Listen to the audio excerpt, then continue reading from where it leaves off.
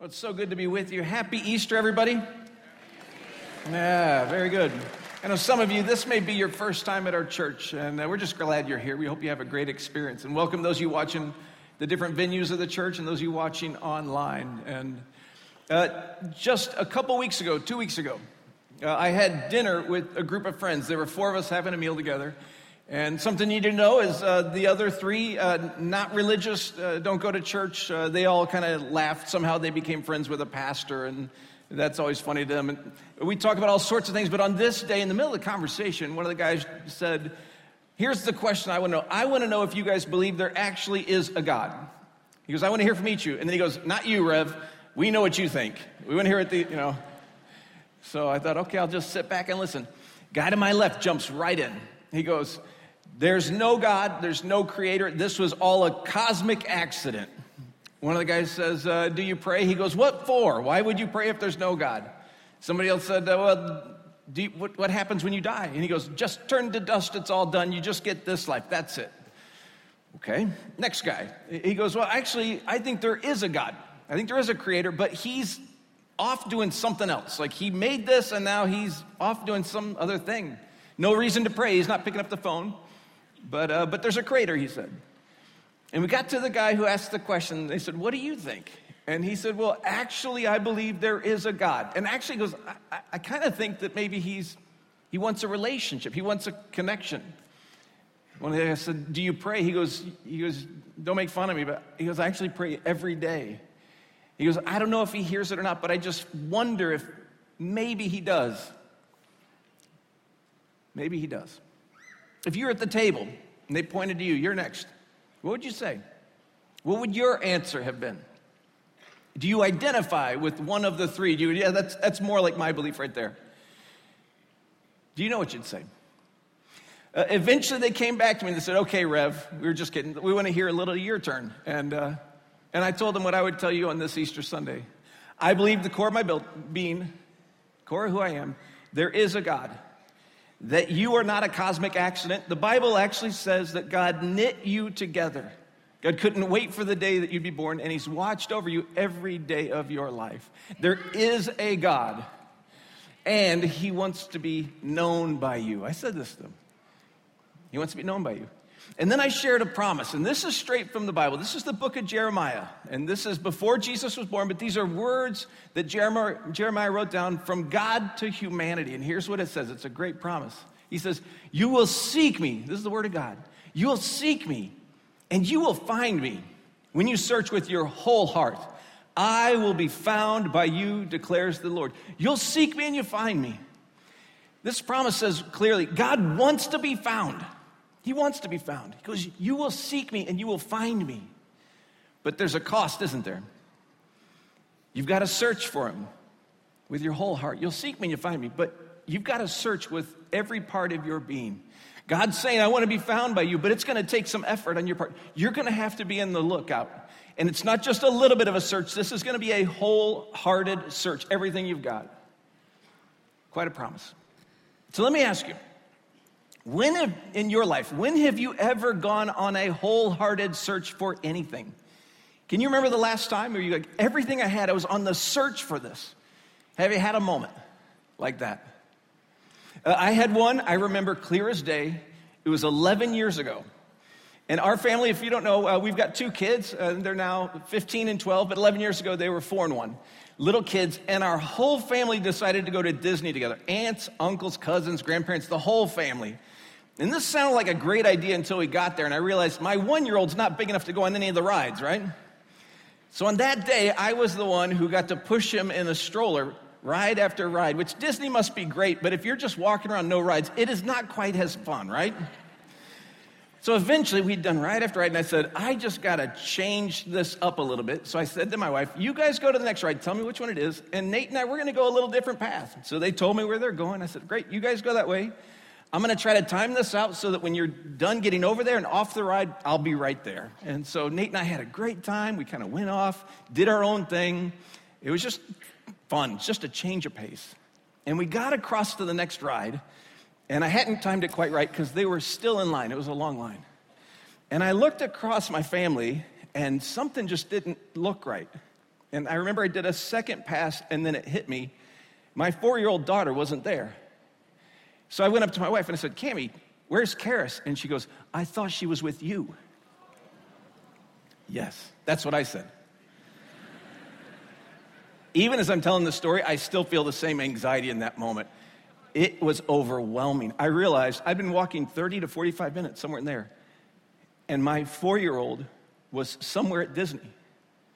I handed my son to my mother-in-law. I said, you watch him. I said to my wife, you go the way you came.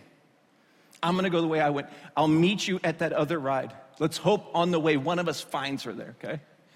She walked her way, and then I turned around, and I started to run. I'm just sprinting, right? And all these thoughts are going through my head. What if she's not there? What would she have done? Did we tell her what to do if we got lost here? If she's not there, what do I do? And then I started to pray, and they were the boldest prayers of my life. God, please let her be there. God, please protect her. God, please keep her safe. God, please bring my daughter back to me. And I'm running, and I'm running. Some of you parents, you've had a moment where you lost track of a kid, and you know the anxiety of this. I'm running all the way across, and I go, I just got to find my daughter. And I come around the corner, and I'm finally to that entrance area at the front of this line, and the ride must have just let off because there are people everywhere. And I'm scanning, going, where is she? And I don't see her. And I scan a second time, and I don't see her. And the third time I go through, the crowd kind of parted. I looked way to the back, and there was a bench at the back, and I saw these 2 little legs swinging, and it was my little girl. And she comes running up to me, and I swept her in my arms, and she goes, Dad, you forgot me.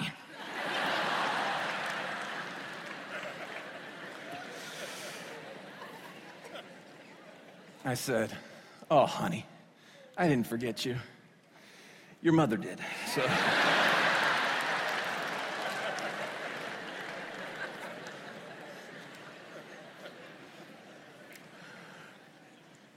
that day, I'll tell you, I was on an all-out search with everything I had, and I would not have stopped searching till I found my daughter. That's what a parent does, yeah? You go, yeah, all-out, wholehearted search. It's what you do when you love someone. Have you ever had that kind of search for God? This is what the Bible's asking. God will say, he's saying here, he's promising, in fact, I'll be found by you. I will. But you got to really look. Everything in you. Not a half-hearted search. Not just a little search. God goes, you'd better be in a wholehearted search for me. Have you ever looked for God like that? And let me flip the story. Maybe on this Easter you walked in today, and maybe you feel a little like my daughter in this story. And you're going, did God forget me? Does he even notice? Does he hear my prayer? Has he abandoned me? Maybe you're that way. Maybe you wonder, does God even notice me? And many of my friends, when they get to the point of actually wanting to search for God, their very first question is, where do you start? How do you begin a search like that? And what I always tell them this is when it comes to Christianity, the place to start is Jesus, actually. To look at Jesus' life. Jesus had some audacious claims. One of them, and this is so audacious, one of them was Jesus said, if you want to know what God is like, look at me. Look at my ways, listen to my words, see what I value. You want to know what God values? Look at what I value. You want to know what breaks the heart of God? See what breaks my heart. You want to see how God looks at you? Look at how I look at you. Jesus goes, you want to know what God's like? Look at me. His direct quote is this. He goes, if you really know me, these are the words of Jesus, if you really know me, you know my Father as well, speaking of God. Anyone who has seen me has seen the Father. He's just saying, look at me. You want to know what God's like? Look at me. Look at me. Watch me. Watch me. So often when my friends get to the spot where they go, I want to be in an all-out search. How do I do it? I go, start with Jesus, but think about how you engage in any kind of search. Start with your mind. Have your mind fully engaged in the search. Have your mind fully engaged, reading and trying to understand. I always tell them, start with one of the Gospels. In the Bible, there's all these different books. Some of them are called Gospels, and they're stories. They're basically they're a book that's devoted to Jesus' life and his teachings. Read one of the Gospels. I always say, read the book of Luke. The book of Luke tells the story of Jesus, captures his teaching. The book of Luke is 30 pages. I know sometimes you look at a book like this and you go, it seems overwhelming. Luke is just 30 pages. You could read the book of Luke 1 page a day in a month, 30 days. At the end of the 30 days, you'd have a great understanding of Jesus' life and his teachings. I challenge you. You go, I've never done a search, but I want to get in it. Start with Luke. And the next 30 days, 1 page a day. Just open it up 1 page a day. And you'll build, I'm engaging my mind in the search. I challenge you too. If you want to engage your mind in the search, read the book of Luke and then get a journal and just write down your questions. Trust me, God can handle your questions. Don't hide them from him. Just be honest. Write them down. Go, I got to figure this out. I don't understand these things. But bring your questions to him. Go, if you're real, you're going to have to help me understand this. Engage your mind. The other thing I challenge you to do is find a friend. Engage your heart with a friend. So many of my friends on the search, they described the thing that helped them understand the most was when they found someone they respected, whose faith they respected. And they just said, would you have a cup of coffee or a meal with me just a couple times where we can process this, talk through it.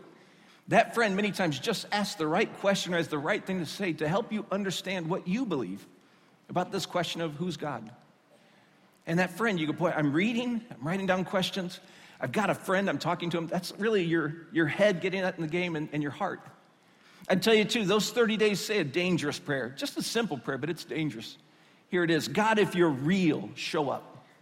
Tangible way, some way that I would understand. Show yourself, God. I'm on the lookout, but I need your help. So you go, you're reading the Bible 1 page a day. You got a prayer every day. Got a friend you're talking through things. One last thing I'd tell you is for 4 weeks, again, it's like a 30-day challenge. For 4 weeks, get to a church. It doesn't have to be this church, but just decide out of your entire week, 1 hour of it's going to be devoted just to sit and listen and try to learn. You show up at that church ready to go, okay, God, I'm in church. I'm doing the work necessary to find you. Show up now. Be present. Show yourself to me. You do those things. I think you could say, I'm on the search. I've done a wholehearted search. I'm trying to figure out what I believe about this God and if he's real and if he's good and if he's loving. You do that. I do think God's going to show up for you. And you read through the book of Luke, you're going to find out something. The book of Luke captures some beautiful teachings of Jesus. One of them gives you the indication that you're not the only one on the search. Jesus actually tells a story that describes that actually God's on a search for you as well. And Jesus loves to speak in stories, that parables is what they're called, that describe the heart and the character of God. And one of them he describes a shepherd who's lost something. It just simply says this: suppose one of you had 100 sheep and you lost one. Wouldn't you leave the 99 sheep and go after that lost one?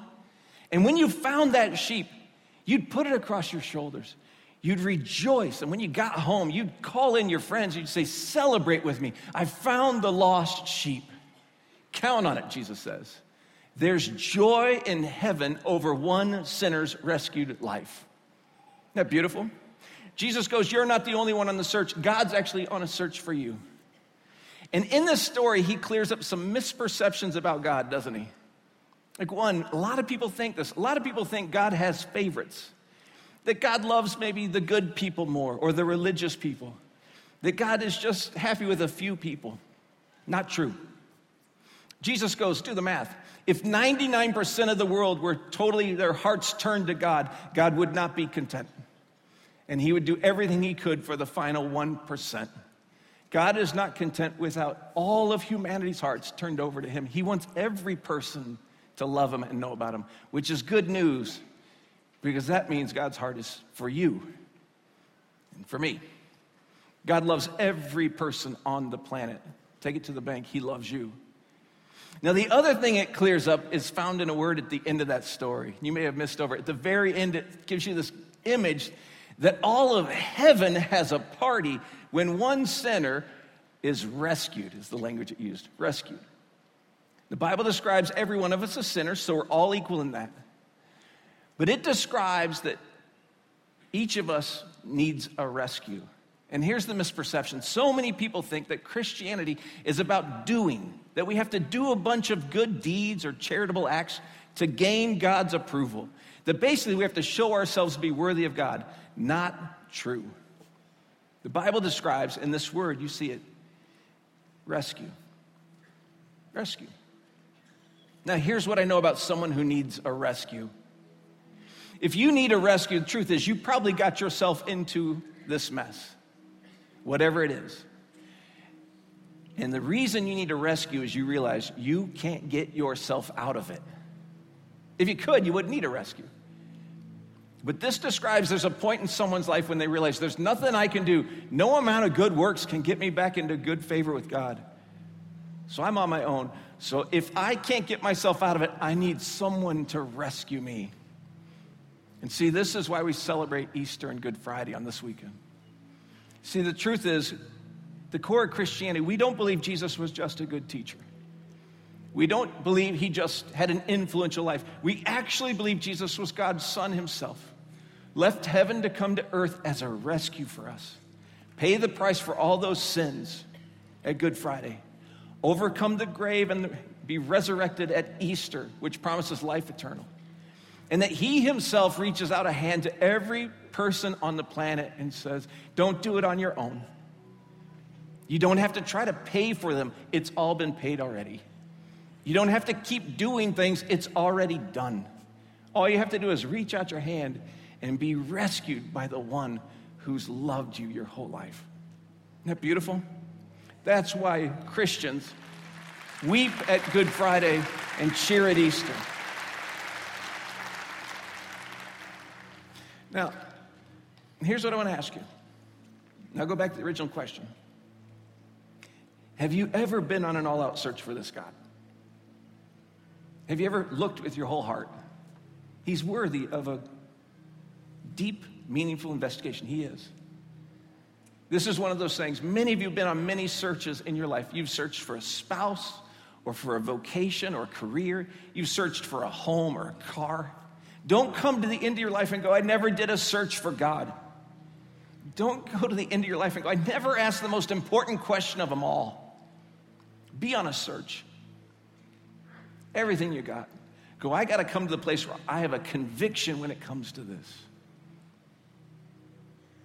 And I want to give you a moment to just think about that this Easter 2019. And here it is. The core I wanted to ask you to think about is, could God possibly be like I've described? Could he possibly be real and good and loving? Could Jesus possibly be who he said he was, not just a good teacher, but the Son of God come to rescue humanity? Could he possibly be? So here's what I want to ask, just to end this Easter service together. In a moment, I'm going to give you just a quiet 30 seconds for you to pray right where you're at, just on your own. Just to lift up a prayer to heaven. And you may want to just lift up that first prayer of being on the search. You just go, all right, God, I don't know if you're real, but I'm on this search. And so if you're real, show up. Do something, God, so I know you're real. And you just commit yourself to that search. I'm going to do this search 30 days. I'm on the lookout. Trust that God will hear that. Some of you may have already received this rescue, this grace years ago. And you've been at Easter before and you've celebrated. And this may be a great time just to pray a prayer of gratitude. God, thanks for what you did on the cross. Thanks for overcoming the grave. Thanks for the Easter miracle in my life. And with a smile on your face, you can pray that prayer.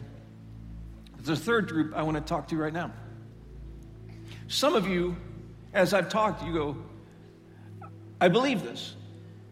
I believe that God's real and good and loving. Believe Jesus was who he said he was. And you believe it, but you've never had a point where you've received it, where you made that decision. You go, well, if God did everything, is there anything I need to do? And the answer is yes. The only thing you have to do, the Bible describes, is basically reach out a hand to the one who rescued you. Just simply saying you're receiving that rescue, that grace. The Bible describes God respects you so much, he gives you the power to choose. You can say no, but he hopes you say yes. Have you had a day where you just said yes to that? And I'll give you a moment, and just kind of where you're at, you can just say a prayer saying you received this. And the Bible has a great promise on this. You go, is there a specific prayer I have to pray? The Bible just says this, that whoever calls on the name of the Lord will be saved. Translation, whoever just prays a simple, sincere, heartfelt prayer to God, just saying, God, I know I'm a sinner, and I know I need grace, and I know I need a rescue. God hears that. Heaven rejoices and celebrates, and God seals that decision. Have you had a day like that, a moment in your life where you go, I know I received it? This time of prayer would be the chance you could do that. You could get that right. This Easter 2019. And so many of my friends that when they make that decision, when they pray that prayer, what they found helpful is also to do something physical that kind of reminds them that they made this decision, that they got this right. And something I've done quite frequently is when everyone's bowing their heads, nobody's looking around, I'll just say, if you want to make that decision, just raise a hand. Kind of basically you're saying to heaven, all right, here's the hand. I'm reaching out my hand now to receive this rescue, receive this grace. In that moment, you're saying, heaven, notice me. With a hand raised, I'm choosing this faith right here, right now. And you can trust that God sees that hand, that God seals the decision. So what I'll do is I'll just give a moment, 30 seconds of prayer. And then I'll just say, if you want to make this day, the day you choose this, just go ahead and raise your hand, and we'll go ahead and do that, okay? So right now, I'd ask you, would you just bow your head? Nobody looking around. This is a chance for you with God just to do a little business, a moment of prayer on this Easter Sunday.